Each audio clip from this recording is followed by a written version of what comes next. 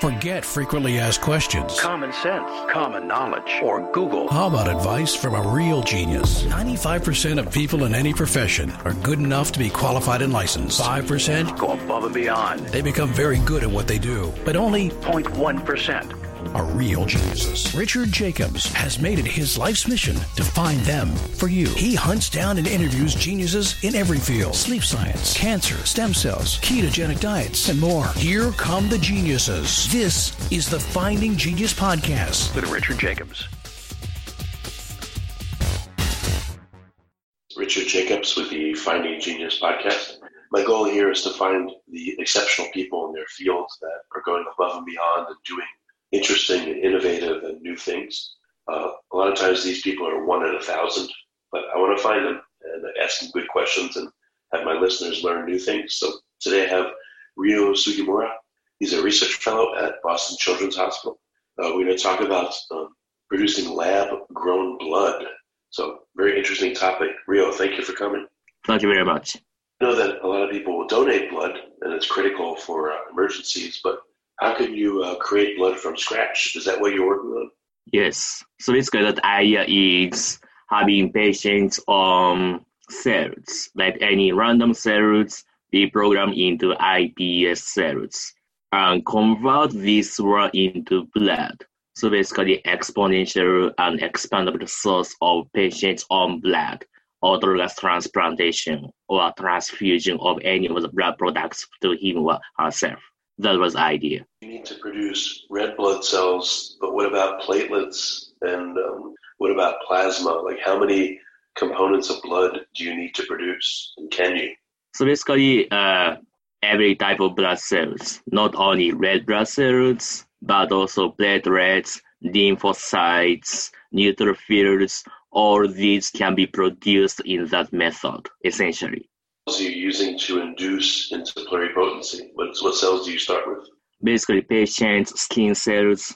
I had thought that red blood cells, for instance, I don't know if they have no nucleus, but they're very different, or maybe no mitochondria. Is it easy or very difficult to induce a skin cell into all these different types of cells? Like, what's the process? So the point of my method is to produce blood stem cells from skin cells. And these blood stem cells can generate all type of blood cells, including red blood cells. So that was a difference from like other approaches, other people's approach of trying to just directly inducing individual type of cells. Rather, what we did was inducing that key component of cells in blood, namely blood stem cells, that you can generate any type of blood from this. In our bodies, blood is generated from blood stem cells that come from bone marrow and a few other places. Like, how does it happen naturally inside of us? Yes, so basically you're right. So blood stem cells in bone marrow, and they generate all type of blood cells in our body. So the point of our project was to generate that blood stem cells from patient skin cells. Type of blood stem cell, or are there multiple types? Essentially, that's one type of blood stem cells. So that type of blood stem cells can generate all type of blood cells. The blood stem cells are generated in the marrow. They're not generated in situ inside the blood itself. Yes. Inside the marrow, they migrate out through bone, and then through interstitial fluid? Like, how do they get to the bloodstream? Exactly. So it's basically blood stem cells in bone marrow. They divide, they differentiate, and become into each type of blood cells, like red blood cells, platelets, B cells, like that. And these guys in bone marrow eventually find a way to get out from bone marrow through blood vessels. Blood stem cell know that it should become a red blood cell or a lymphocyte or something else. Like, how does the cell read the chemistry of the blood, the concentrations, to know what it should differentiate into? Essentially, you are correct. So these blood stem cells have certain molecular sensors basically signals chemicals from surrounding cells and sense what kind of cells they have to generate more, or what kind of immune cells, like lymphocytes, they have to send out to thymus to generate more T cells. So depends on the situation, blood stem cells can produce what you need. So how fast after a stem cell enters into the blood does it differentiate? How many times through the body does it take in order for it to get the signal to differentiate properly, or does it happen right away? Depends on the type of blood cells. So let me say if you are generating neutrophil, that's basically 2 to 4 weeks reaction. If you generate T cells, you would need 8 weeks in body to get maturate. A long time. So at any one time, how many stem cells are in the blood? Is it a lot or a little bit? Is the concentration kept at a certain level, or does it go up when there's infection? So essentially that number of blood stem cells is very low. So let me say in animal, what we are studying, like mouse, they contain 1,000 cells basically in bone. And in human, maybe multiply 1,000 factors, so basically a million or even less than that of blood stem cells. But what they can generate is an expandable source of progenitor cells. And these expandable progenitor cells are routinely generating our blood cells. Blood stem cells are sensing how much of blood progenitor cells they have to supply, essentially in some damage, like injury, or maybe cancer, or some of the severe stress. That blood stem cells receive some signal to generate extra source of blood progenitor cells. And these progenitor cells can generate large amount of blood. So basically people say stem cell population is a kind of reserve, which you usually don't touch, but you would use it if you definitely need more blood. So what does it look like at any one time? Is there also a large number of progenitor cells they're not stem cells, but they're not fully functioning blood cells? Or do progenitor cells only have a very short lifespan? So there are a bunch of type of blood progenitor cells. Some progenitor cells are just quickly gone, quickly used to make specific type of cells, like red blood cells. But there are other type of progenitor cells. They are keep just dividing, and sending to their downstream short-lived progenitor cells can just switch on to fade into red blood cells, neutrophils, platelet each other. So this is how usually our body generates blood cells. And why we need stem cells, that's a point of my research, is stem cell is our only source of all type of blood cells through these progenitor cells. Especially if you do blood transplantation for patients under leukemic condition or a severe autoimmune disease. In this situation, you have to replace or you have to recover or reset entire blood system. In that case, a stem cell can be put into patient's body and they replenish entire flora of the blood. They generate downstream progenitor cells. These progenitor cells eventually take part in generating other mature blood cells, having the stem cells still as a reserve population, so as our normal body is operating. How what are sources of stem cells for people right now? Can they, as their bone marrow produces them, can they be kept aside and somehow cultured? Or, how do you get a reserve of stem cells more than you need? So many people trying to do this work. I mean, like what you said, expanding existing stem cells, like from cord blood or bone marrow. And some teams are having certain amount of success in expanding human stem cells. But still, that is a bit limited. I would say they are facing some technical challenge because what we don't understand is how these blood stem cells in bone marrow are maintained, how they are regulated. We know they sense certain chemicals, they sense certain signals, and they behave what they have to do.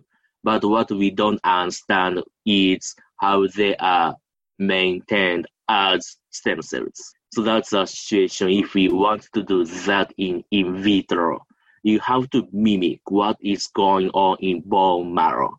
And we are lacking that knowledge yet. So it's still a bit challenging to maintain stem cells in vitro.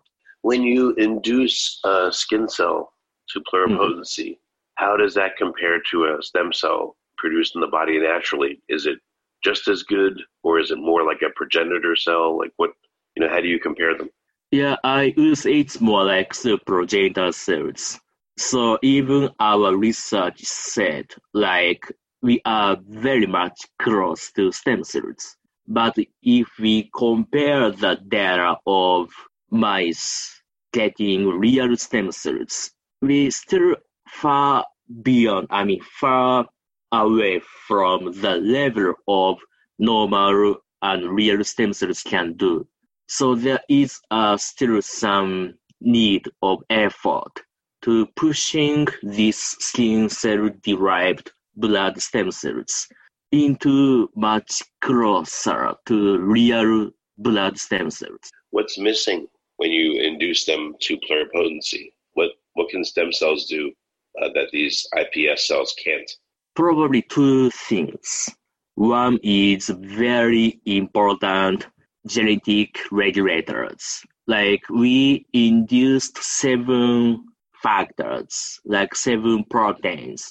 These are essential components to initiate stem cell program in the cells so that skin cells or pluripotent stem cells knows how to behave like stem cells, blood stem cells. But we will be still missing some crucial components which we are trying to understand what it would be. This is one. And 2, as mentioned in before expanding stem cell work, we depends on environment. We depends on bone marrow environment. And we will be missing some factors there because what we are following is more like before bone marrow. We are following how blood stem cells are developing in our body. Even before we are born, these stem cells are generated into a certain tissue in our embryo, namely sound like a blood vessel. We are very much close to this phase. This is what we initially did from iPS cells, mimicking how we develop that blood cells in embryo. We input certain factors like cytokines and morphogenes, getting to the stage, and we input these 7 factors, genetic factors, in protein form. And we believe this is close to what is going on in a very immature stage of blood development, but which is 2 steps away from bone marrow.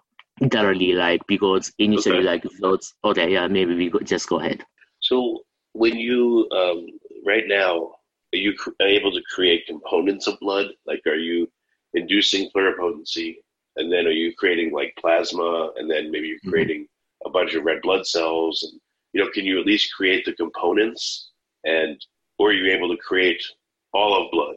Just, creating all the components and then adding them together? Like, how close are you right now to being able to generate at least parts of blood to help people that need? So that's still our research has been done in mouse model. We need certain clue how this works in human.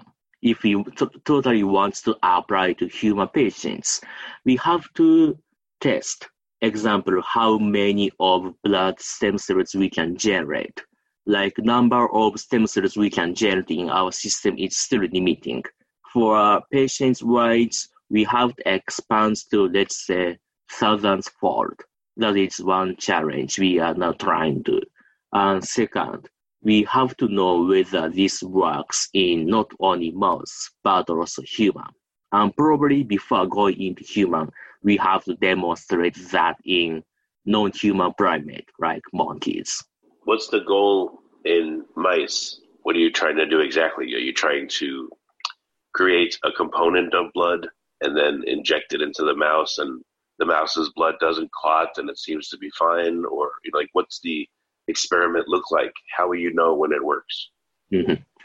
So probably in mice, the keystone which we are going to aim is, let's say, like the mouse have some genetic disease, some genetic blood disease or leukemia, and we have this mouse or human iPS cells from skin. Replenish these diseased mouse blood cells from our cell products and see if mice can be healthier. Maybe this is one of our crucial experiments have to be finished in mouse model. Which component of the blood do you think, or have you tried, will be easiest to replicate? The platelets, the lymphocytes, the red blood cells? Are you going for one first, or are you trying to do all of them? Probably red blood cells. That'll be easiest. Maybe because we know lots of congenital anemia which defects red blood cells in mice. So that idea is we have our blood stem cells from iPS cells and generate mature red blood cells. And let's put these cells into mice and see if we can improve that status of that mice. And maybe that's one of the demonstration our cell products works. How do you even do that? You create the progenitor cells. How do you signal them to differentiate into the right thing? Do you have to put them with, existing mouse blood, and just because they're in a low concentration, that will, make them turn into that kind of cell? How do you instruct them? Ultimately, what we need is in vitro induction system. Like say we have blood stem cells in vitro culture. We instruct them into mature cell types there. And having enough, large number of cell products, like a lot of red blood cells, we can transfuse into the mice. And maybe if we do that human beings in the end, we would need the same thing, because essentially what we need is to ensure safety of the cells we are going to use in patients. So things has to be done in vitro. Which cell is responsible for your blood type? Is it the red blood cell or other types? Are platelets more universal? It seems like it, right? Like which cell is the carrier blood type? So I would say more universal, since our study can generate blood stem cells. From these blood stem cells, you can generate any desired type of blood cells. So not only red blood cells, not only platelets, we could be able to generate what patients need.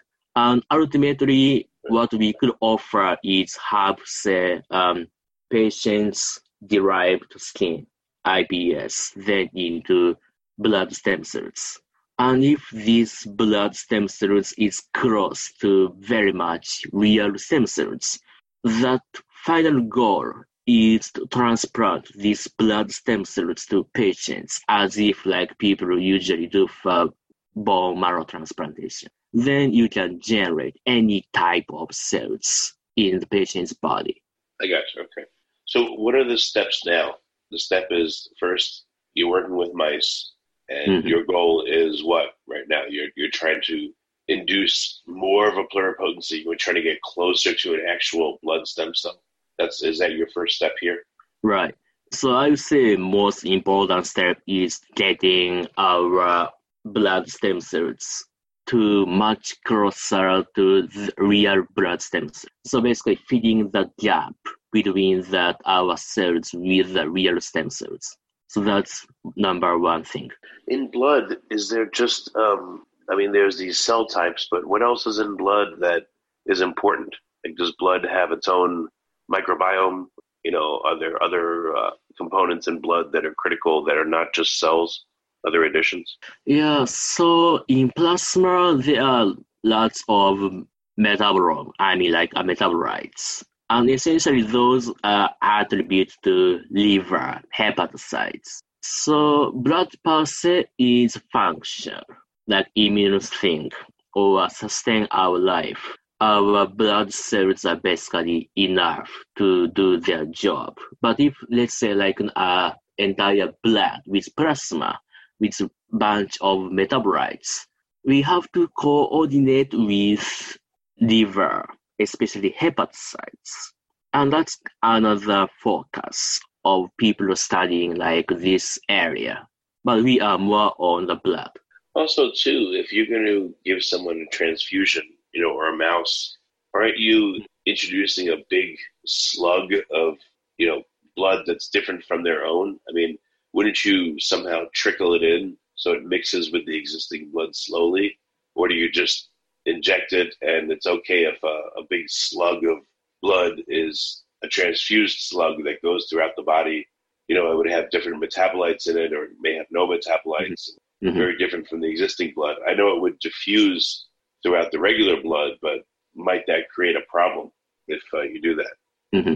So what we are using in mice is we have, let's say, a very close to human patient situation of bone marrow transplantation.